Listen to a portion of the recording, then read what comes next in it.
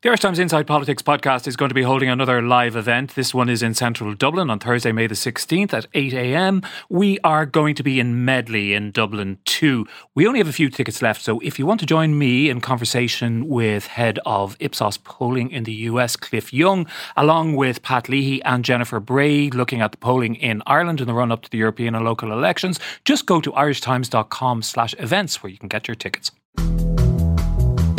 It's Wednesday, April the 25th, and you're very welcome to the Inside Politics podcast from the Irish Times. I'm Hugh Linehan. I was joined today by Sarah Barden and Harry McGee from our political staff, and also by the leader of the Labour Party, Brendan Howlin. First of all, I asked Brendan how he thought the Eighth Amendment campaign was going.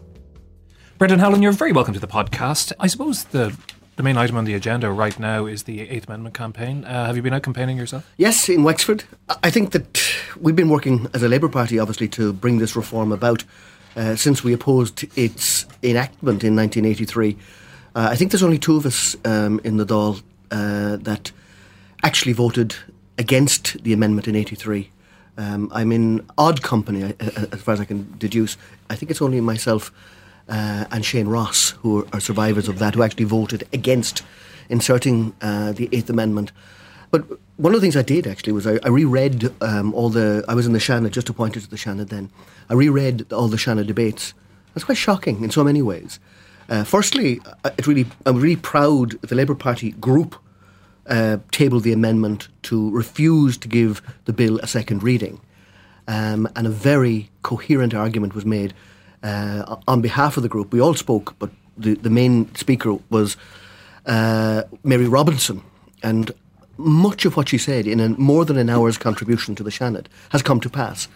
And it was only passed by 3 votes in the Seanad. That's remarkable, actually. I didn't realise that. With Fianna Fáil, obviously, all voting for it. And if you read some of the contributions, they're quite shocking now. Shocking why? Just some of the rhetoric, some of the awfulness of it. Read it. I won't give it oxygen by repeating it. But the amazing thing was Fine Gael all abstained, even though two things. I'd forgotten these things, if you read them back. The bill was actually introduced by the then Minister for Justice, who was Michael Noonan, who introduced a constitutional amendment in 2 sentences. Clearly didn't believe in it. And the Taoiseach said that the proposal was actually dangerous, but then recommended Fine Gael senators to abstain. So we have from that time been campaigning against people, it. I suppose, have forgotten or were never aware of the twists and turns which led to the passing of the amendment in 83. Yeah, and then we went on. Obviously, the X case happened. The trauma of the X case. I became Minister for Health to implement the X case, and people again won't remember the children's coffins that were brought to my office, the picketing of my office, the postering of every single shopfront in Wexford that Howlin murders babies. That was in the 90s. So the Labour Party has come on a consistent journey on this. So certainly we're out canvassing now. And now that you're out canvassing, and say, for example, in your own constituency of Wexford, which I think, could be seen as a sort of a bellwether constituency in some ways. It's got a mixture of rural and a commuter belt and all those kinds of things. How different is what you're hearing from people compared to what you would have heard 20 years ago? It's, I think, absolutely different, in truth. There are people that I approach, because I know them, including my own supporters, who would be very religious, but who have thought very deeply about this issue. And one of the things that people say to me, which is interesting, is, Brendan, I've made up my mind. Actually, I don't want to hear an argument. I've thought about this, and I'm going, even not for my own sake, not for my own perspective, but to give space for other people to make decisions because of the complexity of this matter. And I think that's a sea change in the attitude of people to this issue. And in terms of young people, I was at a table quiz for Together for Yes in Wexford, and there's about 200 young people, many of whom are not politically active in anything else, but are very passionate about this issue. Sarah, you were out with Fine Gael canvassers for Yes. Obviously, there are some Fine Gael canvassers for No, but the Fine Gael canvassers for Yes at the Lewis this morning. Yeah, Minister for Justice Charlie Flanagan, the Minister for Health Simon Harris, Minister for Housing Owen Murphy, and the Minister for Education Richard Bruton, and a number of other Fine Gael figures were there too.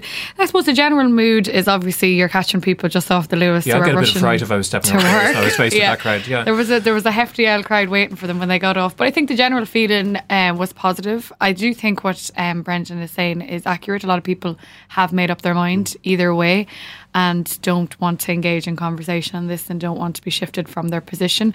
But in saying that, there is a huge number of people who are undecided and who are looking for the facts around this particular subject rather than, you know, lobbyists or campaign groups. They want to hear impartial information with regards to that, and that's where I suppose the referendum commission will come in to a certain extent. But what I'm sensing is that people are tending to paint certain demographics as yes or no voters.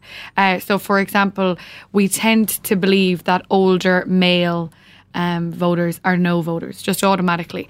And from what we could see this morning and what others are reporting is that isn't a fair representation. That's that there true. Actually is a lot of older men who've experienced life, have had particular experiences of the Eighth Amendment and are now strong yes voters. And people would presume as well that younger people would be all yes supporters. But the focus group for Together for Yes would say that the male category from the age of 20 to 35 are the strongest cohort of no voters. So, you know, there's a tendency by us in particular in the media to paint, you know, women as yes voters, men as no voters, you know. And there's obviously huge complexity within those as well, you know. It's far from black and white. It's interesting though, Harry. I mean, you've been out with campaigns and meetings around the country. You wrote a piece in the last couple of days about Roscommon, which was the most conservative constituency in the country in the last referendum.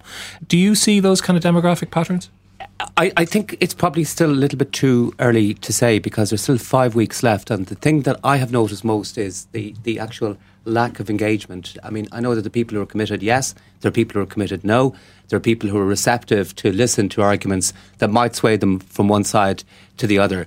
But there's actually a lot of people who don't want to answer their doors, or people who are not receptive at present, or who haven't engaged, who know very little about it at present. And it's kind of interesting because it's a huge issue for us, but we sometimes forget that this might not be the priority issue for a lot of people out there, in their day-to-day important lives. And all as it is. And when you look at the turnout in previous referendums on abortion, the turnout has been surprisingly low. I would have expected 60 to 70%, but the number is closer to 50%. Do you think is there an element of within this of the fact that abortion is a difficult and painful and for many people an unpleasant subject that they don't want to think about, perhaps much more so than something like the same-sex marriage referendum? The same-sex marriage referendum was a much easier proposition, and because people could understand it, there wasn't a complexity. It was almost binary. I'm not trying to be too simplistic about it, but it was yes or no. With abortion... But goodbye, Daddy. Or the breakup of the family and everything else that was supposed to happen. That was divorce. Even on that, it was to shift. The argument was that it was shifting the paradigm of the that same every family. child deserved a mother and a father. But was the line. The choice. The point that I'm making is that the choice that's been offered in this referendum is a difficult choice, and it doesn't seem to be a correct choice. There's no choice that's 100% correct, and each choice that people will make will have its drawbacks as well. And it seems to me that for some people, at least at the doorsteps, what's been offered by both sides doesn't really, they find both choices quite difficult. The no side are campaigning, they're using a very hard line. They want the status quo ante to pertain, no compromise for FFA or for rape or for incest. And people find that hard to fathom. On the other side, the 12 weeks thing has presented a difficulty for people at the doorsteps because their perception is that we're going from a quite restrictive abortion regime to one that is quite liberal. From their perspective as well. So those on the yes side will have a bit of persuading I must say to bring them over to them. I must say that I haven't found anywhere where there's a very significant group of people who wouldn't address the hard cases if they could. That core that you're talking about, I think that's a very small number of people. The net issue that the people are going to be asked to vote on is whether the Constitution is the right place to deal with these matters. That's the net issue. The law will be a matter for the Oireachtas. In due course, and obviously that won't be set in time, although I have a very strong view that whatever decision the people come to on this will be a defining and permanent decision for the foreseeable future. And that will go both for the rejection or maintenance of the Eighth Amendment, but also for any legislation that ensues from it. A lot of people won't make that distinction that you've just made, Brendan, and the distinction between the Constitution and the legislature. they will look at it as a kind of a rolled in one We've proposition. always, in every one of these social issues, we've always, if you like, presented the model legislation that will ensue. But it was always understood that any legislation, is exactly that, a model legislation. But isn't there a question, Sarah, if I could bring you in on this? We did an extra podcast with Pat Leahy last Friday when we got the poll results out, and Pat's analysis of the poll was that Yes was in a commanding position, and it was very much the Yes sides to lose still, even though the Yes vote had diminished somewhat. But he also said that the No campaign so far had focused very much on what Harry's referring to there, what you might call the very hardline position that abortion is wrong in all circumstances, and that was not a way in which No could make further gains. But I mean, when we had John McGurk in from Save the Eighth, I would have thought his position was more, the political position was more along the lines of the case is not proven, the safe thing to do is to vote no because there are problems with the legislation. And in a way, that's an advantage that the No side in any referendum campaign has. I think the reality is that most people at the beginning of this debate would have found themselves somewhere in between yes and no. So the difficulty for the No campaign is its hardline stance on those exceptional circumstances. And when we asked John McGurk about this last week in the podcast, he was adamant that the status quo should remain in all circumstances. And when we questioned him about the victims of rape, incest and women who've received diagnosis of fatal fetal abnormalities, or indeed the women who have to travel to the United Kingdom and other places, and the women who take abortion pills, they have no alternative. And that's a difficulty for them, because a lot of people who have difficulties with the 12-week proposition, and a lot of people don't find a home in the No camp for themselves, because they don't ever want to preside over a situation where a woman who has been a victim of rape would be forced to carry that pregnancy to full term, or to be forced to travel abroad. So the No side is very hardline in its arguments, and there's no room for manoeuvre. And I think that's a difficulty for them. And I do think that their graphic imagery, in particular yesterday, I mean, I was outside, coming back from my lunch yesterday outside the Dáil, and there was a picture of a dismembered fetus outside the Dáil, where kids were just 5 feet away. A bunch of school children were protesting for a friend of theirs who took their own life as a result of bullying. And they were protesting to make bullying a crime. The kids were probably 13 to about 17. And then we had a bunch of school children walk past this massive picture of a dismembered fetus. And it should be said that, John McGurk has very strongly dissociated with this campaign. But the graphic imagery is turning people away. For once, I mean, I agree completely with what Sarah said, so she's improved an awful lot in her analysis. It's a miracle. That's not what we want in this podcast. I'm sorry. No. I agree with what Sarah has said in terms of her analysis. There was an expectation that this would be a very bitter and divisive campaign, and I heard John McGurk dissociate himself from that. I mean, those images are just appalling and should not be on any lamppost in anywhere in the country. But the interesting thing about the No camp is that they too have learned from the 2015 referendum, the playbook of that referendum. And when you see them in operation, I mean, when I was in Drogheda last week on both sides of the river, looking at two campaigns, both of them arguing very different things. But in terms of modus operandi, in terms of the way that they approached the campaigns, they were exactly similar. The Dayglow jackets, the cool little badges with Neil or Tá written on them, and this very civil, visceral engagement on the doorsteps where they're trying to connect to people and talk to people and be receptive to people.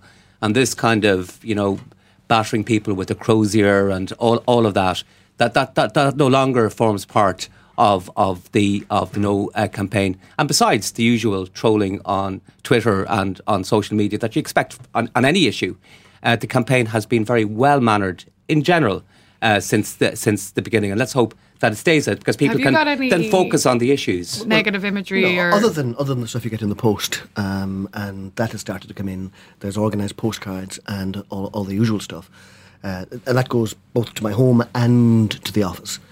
But that's You expect that. You expect that. That's something to overcome. I think by and large, the campaign has been much calmer. I mean, I was seared by the 83 campaign and what happened subsequently to it. I mean, I remember the priest in Paulfor having the doll on the altar, Paulfor in the south of my own constituency, with red streamers coming out of it, and a poster of vote, yes to save lives. And that priest was Father Sean Fortune. The irony of it is just beyond measure. And listeners who might not know, he was convicted of various offences, sexual offences against children, subsequently, and he committed suicide himself. But that was the atmosphere of that time. And I remember in High Dudgeon, my very close coordinator, Anne Byrne at the time, we rang the Bishop of Ferns, Brendan Comiskey, to protest at that sort of thing. But that was the atmosphere. It was very, very difficult. In 1983, I certainly was the only elected public representative, who took a stand against the amendment at any public forum in Wexford. So that has changed, and I hope it's changed on a permanent basis for the rest of this campaign. Maybe if the polls tighten and people, want to make a final push at the end, that will change. But I think from those of us who want to remove the Eighth Amendment, I think the rational argument is the one that is winning the day. I'm certainly not in any way complacent. Turnout will be important. Maybe we can move on to another question, which we asked at our poll last week, which was the state of the parties. Labour is still stuck at a very historically low level. No sign of movement at all. No sign even of a return to what used to be the base level of Labour support of around 10% or thereabouts. That must be very difficult for you. It is difficult, but I mean, the base level is, you say 10%. I mean, that's what we got in good times, repeatedly, when... a little bit more at times. Well, twice we got significantly more. Twice in the Springtide and in the Gilmore surge. But Pat Rabbitt election, Rory Quinn's election, 10% is, and that's what we're working hard to re-achieve. I think Pat Leahy was very fair in the poll in his analysis, that it's very hard to encapsulate the impact in terms of a party like the Labour Party, whose vote will not be uniform across the country. I mean, what Pat Leahy said. Was that we have 7 elected TDs, all likely to retain their seats, and at least 7 more in contention. So I think that's a fair analysis of where we're at. The job we had after an historically damaging election in 2011, after unprecedented times in government, was to consolidate the party first, and that was very difficult. When we had lost 30 of our 37 seats, and all the resources and the profile and the on-the-ground activity that goes with 37 TDs, offices, staff, resources. And I think to consolidate has been a significant first step. It's not a huge advance. By and large, if you look at all the opinion polls in the last 6 or 8 months, we're about 6%. To get to 8%, to get to 9% would mean that we would have the sort of representation in the next Dáil that would be average for. I suppose one of the questions would be, obviously you suffered hugely in the last election in reaction to government, and that's been ventilated and gone over many times. But there might be a question. I looked at the front of the Irish Times when these numbers came out. You ask yourself, is there a systemic change in Irish party politics? The traditional 2.5 party system has been dispensed with. Many times we've written that script. well, the PDs were the new incarnation of a new paradigm in Irish politics. Well, indeed, but Sinn Féin seem to be here to stay, and they're obviously eating, part of your lunch to some extent. Well, Sinn Féin certainly have made advances, but they're a long time at it. They're decades at it, and they've never been in government. They're reluctant to be in government in the north. Haven't been in government in the south. So they're in a position that they have never a record of actually implementation of policy, hard decision-making, ever to defend. Doesn't seem to be doing them any harm in the polls right now. Well, if your objective is to be permanently in opposition, I suppose that's a grand position to be in. But I think actually Sinn Féin have an objective to be in government sometime. Because from my perspective, the notion of going into politics to be a commentator is not... I mean, you can do that from outside of politics. If you want to really make a difference, you have to be involved. But you have to have critical mass to do that, and that's our job right now. But one of the things I just say to you is that the Labour Party is different from, smaller parties. We have real depth, real history, routes in places. I was in Wicklow Town last Monday with Jack O'Connor doing a centenary commemoration of the anti-conscription strike 100 years ago this week, organised by the Labour Party. A seminal moment that changed politics, defeated Lloyd George's conscription plans for Ireland and saved 10,000 lives. There are people in that room who are descendants of Jim Everett and others who are active in that campaign. So our roots are deep. Barry, what do you think of the current state of the Labour Party? I agree with Charlie Haughey on one point, maybe just on one point only, that all opinion polls are bunkum. I know it's almost heresy to say it within earshot of the newsroom here, but opinion polls are a measure, but they're an extraordinarily crude measure. And actually, if you look at the opinion polls around the referendums, they have been notoriously inaccurate over the years. If you go back to the substantive issue in 1992, our own opinion polls were showing that the yes side would prevail. And in the event, it was relatively decisive, actually a very decisive win for the no side. I think it was 65 to 35. So you just have to take them with a degree of caution. In relation to Labour, the Labour figures are still in single digits. The party went through its kind of usual period of purdah after taking a battering in the 2016 election, as Fianna Fáil had done in 2011, as Fine Gael had done in 2002. Labour people were persona non grata for a while. But if you go out, because on this campaign, actually a lot of Labour people have been very active, all of that kind of hostility has disappeared. So the party, I think, is on an upward curve, and I don't think it's actually quite been captured by opinion polls at the moment. So I put them a little bit higher. And is that because of, in a way, it's similar, the Fianna Fáil comparison is appropriate in some ways, because you have a party which has deep roots, and just because it has activists all over the country, and it has traditionally had 10%. And it's not like a Renua or the PDs, which are parties that were formed on an idea, but didn't have the organisation of the network to back it up. So I think that Labour will come back. I think Sinn Féin will affect all parties, but we can't think of the growth of Sinn Féin as inexorable. I think Sinn Féin might very well, depends on how Mary Lou does as leader, but they might very well plateau or even lose seats in the next election. I can't see them going over 30, for example. I can see them maybe getting 25 or 26 on a good day. And to what extent, Sarah, does the continuing existence of a range of small left-wing parties, from the Social Democrats to Solidarity to PBP to various left-wing independents, cramp Labour's style in terms of trying to regain this lost ground? It is an issue. It's a problem for the Labour Party, because there were up till very recent, I suppose, the liberal conscience in the Dáil and the Seanad, and now you have the Social Democrats, the Green Party, Solidarity, People Before Profit, and Independents for Change, who are all supposed to steal in the clothes of the Labour Party, and that is a difficulty for them. The other thing I'd say as well, Sinn Féin do perform well in opinion polls, but when it comes down to elections, that support never quite materialises for the Sinn Féin party. Fianna Fáil had 5 years to rebuild itself. The Labour Party are only 2 years at it. I mean, Brendan Howlin was elected really to steady the ship, and he has done that. I remember just after the election, the biggest issue for you guys was to distance yourself from Fine Gael, and it took quite a while, because you could constantly be reminded of your decisions in government. But now we're 2 years on, and as Harry says, those things have faded. Those issues are not thrown back at the Labour Party on as regular a basis as they were. And if you look at constituency by constituency, you can see the Labour Party gaining seats in Louth, for example, in Dublin Bay North, in Dublin Bay South, in Clare. If you look at the individuals and the personalities involved, there is scope for the Labour Party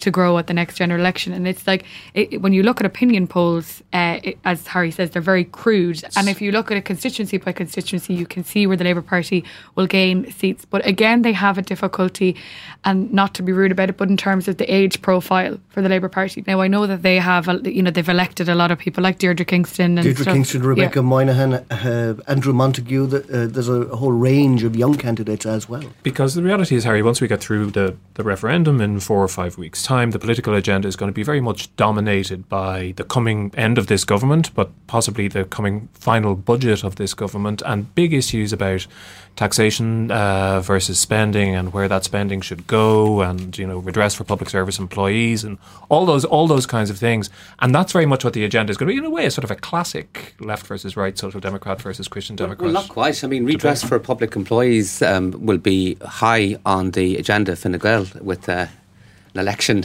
in the offing. Why wouldn't it be? Because there are votes there to be captured. But it's true, the government will have far more scope in this budget than it had in the budget last October, where, and sorry, I can't avoid using the word, the fiscal space was 750 million, whereas we'll be talking about several billion, potentially, depending on how much Paschal Donoghue puts away in his rainy day fund. So there is scope. But I mean, public pay restoration will be very high on the agenda. They've been talking about it for a long time. Do you think there'll be a bidding war between parties as to who's going to get the teachers back their money first and that kind of stuff? My own opinion... I think it misses the whole point. I mean... But I'll just finish up. I mean, I think the deadline is 2021, I mean, for it to be completed. But I think there will be an acceleration of that process. And the reason for it, I think, will be... nakedly political, in my estimation. I'm going to be, I suppose, an unhappy guest to say this, but I read your editorial this morning in the Irish Times, and it is quite shocking. In the editorial you say, the unsustainable rise in public sector pay was the prime cause of the crisis in the public finances that led to austerity. That's just not true. It's a contributory factor. Your editorial says... the prime cause of the crisis in the public finances. I told you not to use that phrase. I told you, Sarah. Can't be blamed for this. But I mean, that really is.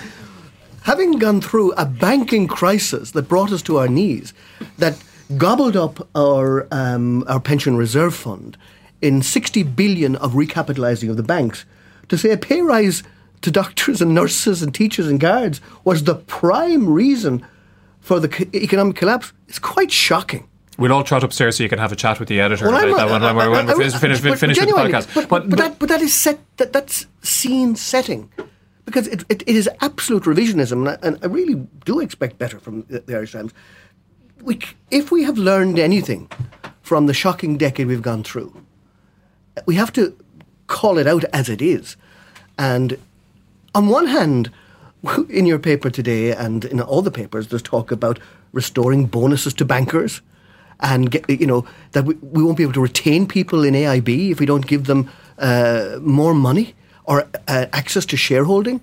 And at the same time, an increase for nurses or teachers is an existential threat because it was the prime cause of the economic collapse. That we have to have reality checks here. Fortunately, I'm not required to defend every single line that appears in an Irish Times editorial, because God knows I'd have to contort myself into all kinds of shapes to do that. But I accept your point about that line, and I agree with it personally. But on the other hand, there was an issue during the Bertie years and during the later Fianna Fáil years of solving every problem by throwing cash at it. And one of the things that did emerge when the financial crash happened, for other reasons, as you rightly say, was that the state was spending far more money than it could afford in a year-by-year basis. Well, let me make 2 points. Firstly, you have to understand the nature of the pay cuts that happened, largely under Fianna Fáil, I have to say, because the only pay cut that I brought in under the FEMPI legislation was for those earning over 65,000. But all of that was anchored in emergency legislation, because you can't arbitrarily cut people's pay. And if you read the preamble in each of those acts, it says, because of the national emergency. Now, the day will come when somebody will go down to the Four Courts and say, well, is the emergency still on? And if the courts determine that there is no emergency, and if we're all going back to, a balanced budget, we're bringing our deficit down, that day will come. So we have to have pay restoration. And that's why I've argued for 2 years that has to be done in a structured and in an organised way. And the notion that anybody would argue that the entire panoply of FEMPI can be in some part retained doesn't understand the basis of it. It's all anchored in an emergency that, thank God, we have emerged from, and we have to have an orderly unwinding of that now. And the second point that I make, and I genuinely make this as a former Minister for Public Expenditure, is there are key sectors across the public service now where we have great difficulty in recruitment. You saw the guards in terms of IT this week. More than a third of all the IT people working in An Garda Síochána to sustain complicated and important security IT systems have left because we can't pay them the sort of money that's available elsewhere. And that's true in the Office of Government Procurement.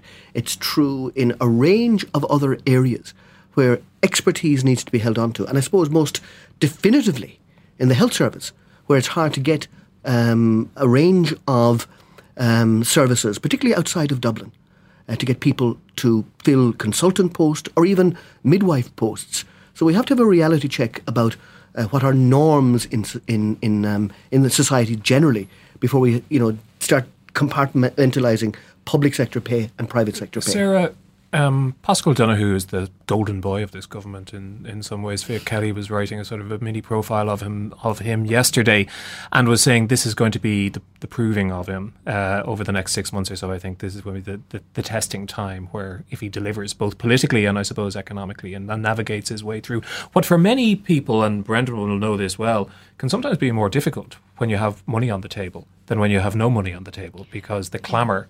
Well, there's no expectations. When you have no money, it's easy. It's easy in one way. I'm sure Brendan would say it isn't easy, but you can see how well we got on. No money. Yeah. But in a way, when you how popular we were as a result. When you have cash, you have more people who are expecting a little bit of that cash in their back pocket, and you have plenty more people who expect it to come their way. I think for Paschal Donoghue, look, in 2016, I'm sure a few people sat around this table saying that Paschal Donoghue would have been lucky to hold on to his seat in the last general election, and he outperformed us. He then became Minister for Public Expenditure and Reform. He's now Minister for Public Expenditure and Reform and Minister for Finance. He's also probably the closest to Taoiseach Leo Varadkar around the cabinet table. And, he's also the natural successor now as well, isn't he? He's also the natural successor. The biggest person to gain from Simon Coveney's to and fro over the 8th Amendment referendum was Paschal Donoghue, because while the Taoiseach gibbered and jabbered about what he was going to do with regards to the referendum, people who supported him distanced themselves from him quite suddenly. And so now the natural successor for Leo Varadkar is Paschal Donoghue. That's a remarkable turnaround from a man who could have lost his seat just 2 years ago. And so he is the golden boy. And Fiach's right, this is a significant test for him. What's even more of a test for him is whether he can win brownie points for Fine Gael on the back of it, because Fianna Fáil, the Independent Alliance, and everybody wants their fingers all over this budget. Fianna Fáil were first to come out with the restoration of teachers' pay. Then it was Finian McGrath, the Independent Alliance.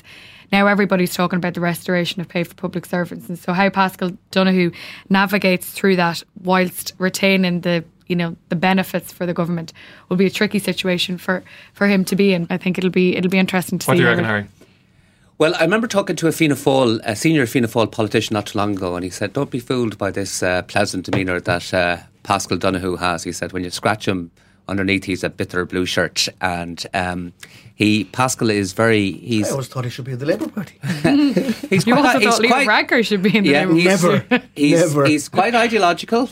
He's very much... What do you mean by that? He'd be very much in favour of the free markets. I'm not saying that he's a Tory, but he would be in the soft Tory bracket, and he probably would have read today's Irish Times editorial with slightly more benign eyes than the leader of the Labour Party did.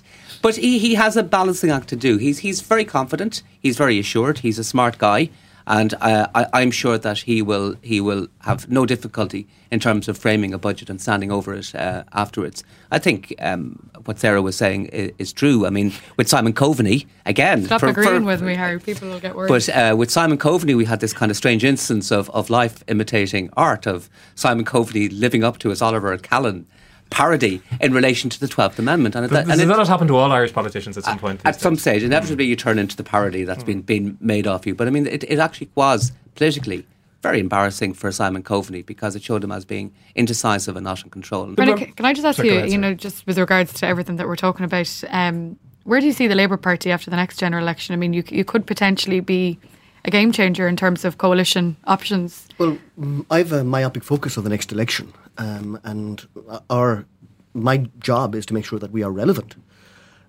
We've always been relevant over the decades because we've something to say. We've a policy platform that matters for people. and we have to reconnect that. In fact, I think that our manifesto in the last election was probably too broad-ranging, too complicated. We need to have very clear, focused positions to win people back to our traditional values of Labour. And after the election, if we do get what my ambition is, something like doubling our seats, then we'll see how things happen. So is this in the famous British political phrase, go back to your constituencies and prepare for government? Is that what you're saying? No, absolutely not. Go back to your constituencies and win your seat is what I'm telling people again and again and again. I think the landscape is extraordinary, and people are making a mistake if you look at the political landscape right now. We're not going to have the same haggling after the next election. The notion that if you look at all the opinion polls, nobody is going to be within an ass's roar of a majority. So what happens then? It will be impossible for Micheál Martin, obviously, to do another deal if Fine Gael is the larger party. Equally impossible if it comes to pass that Fianna Fáil is the larger party for Leo to be, if you like, the support base for Fianna Fáil. So the kind of arrangement we have now will not be on the cards. Do you not think so? Do you not think, Absolutely not. Do you not think so? I think that is possible. Because it would be disastrous for either of the two parties. It's funny because I would have thought that a lot of what Micheál Martin is doing at the moment is making it possible for a similar arrangement or something, not a million miles away, except the other way around, to happen after the next election. That Leo would be a support base out of office for Micheál Martin, that would be unthinkable. So I think a much more likely scenario, and it's actually happening in terms of it, and astute observers around me are commenting upon it. The unthinkable of a Fine Gael Sinn Féin alliance, I think, is really something that is a potential outcome of the next election. They both will deny that passionately, but pragmatic politics. But the Labour Party could potentially be, I mean, if you're right, the Fianna Fáil or Fine Gael probably won't win an overall majority. Sinn Féin may lose or may gain. One thing is for certain is that independents will probably lose out in the next general election. So the Labour Party could potentially be the government makers. So, it's either Fine Gael or Fianna Fáil for you guys. So which one is more preferable? We never. I mean, I've negotiated programmes for government with both. And I can tell you, I regard both with the same degree of caution. We went into government in 2011 because the country was on its knees. And we made a choice that, bluntly, other parties don't make, and certainly Sinn Féin never make, to say, we need to go in here to do right by our country.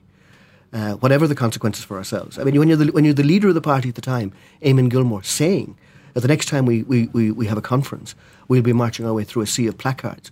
Can you ever see Sinn Féin or anybody else saying we need to do this in the national interest, whatever the consequences for our party?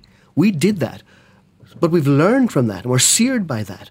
And we will talk to anybody after the next election, but on very clear policy platforms. But Brendan, you say that the Labour Party must remain relevant. So surely after the next election, part of being relevant is for the party to survive and for the party to grow. Once you go back into coalition, you're going back into the same old merry-go-round, and you're going to take a battering in the next election. So surely, to remain relevant in Irish politics, the self-survival thing must come into it, and Labour Party must turn itself against coalition after the next general election. You make a very compelling case. I'm sure people within the party are making that case too. You make a very compelling case, and I think it's one that we have to be mindful of. It's always been part of the debate within Labour, hasn't it? Absolutely it. I mean, there are two very clear views I have. One is we have no relevance at all if we don't exist. So we have to exist, and that means we have to have a strong base, we have to grow, and we have to be relevant. I am not interested, and I certainly will be not promoting the involvement in the Labour Party in any make-up-the-numbers game. Absolutely not. Brendan, Harry, Sarah, thanks very much for coming in today. And that's it for this edition of Inside Politics. Thanks to our producer Declan Conlon and our engineer JJ Vernon. And remember, you can subscribe to us on iTunes or your preferred podcast provider. We're always grateful if you rate the show as well, as it helps to get us to a broader audience. You can also find us at irishtimes.com/podcasts, and you can mail me at hlinehan@irishtimes.com, or you can find me on Twitter. Until the next time, thanks for listening.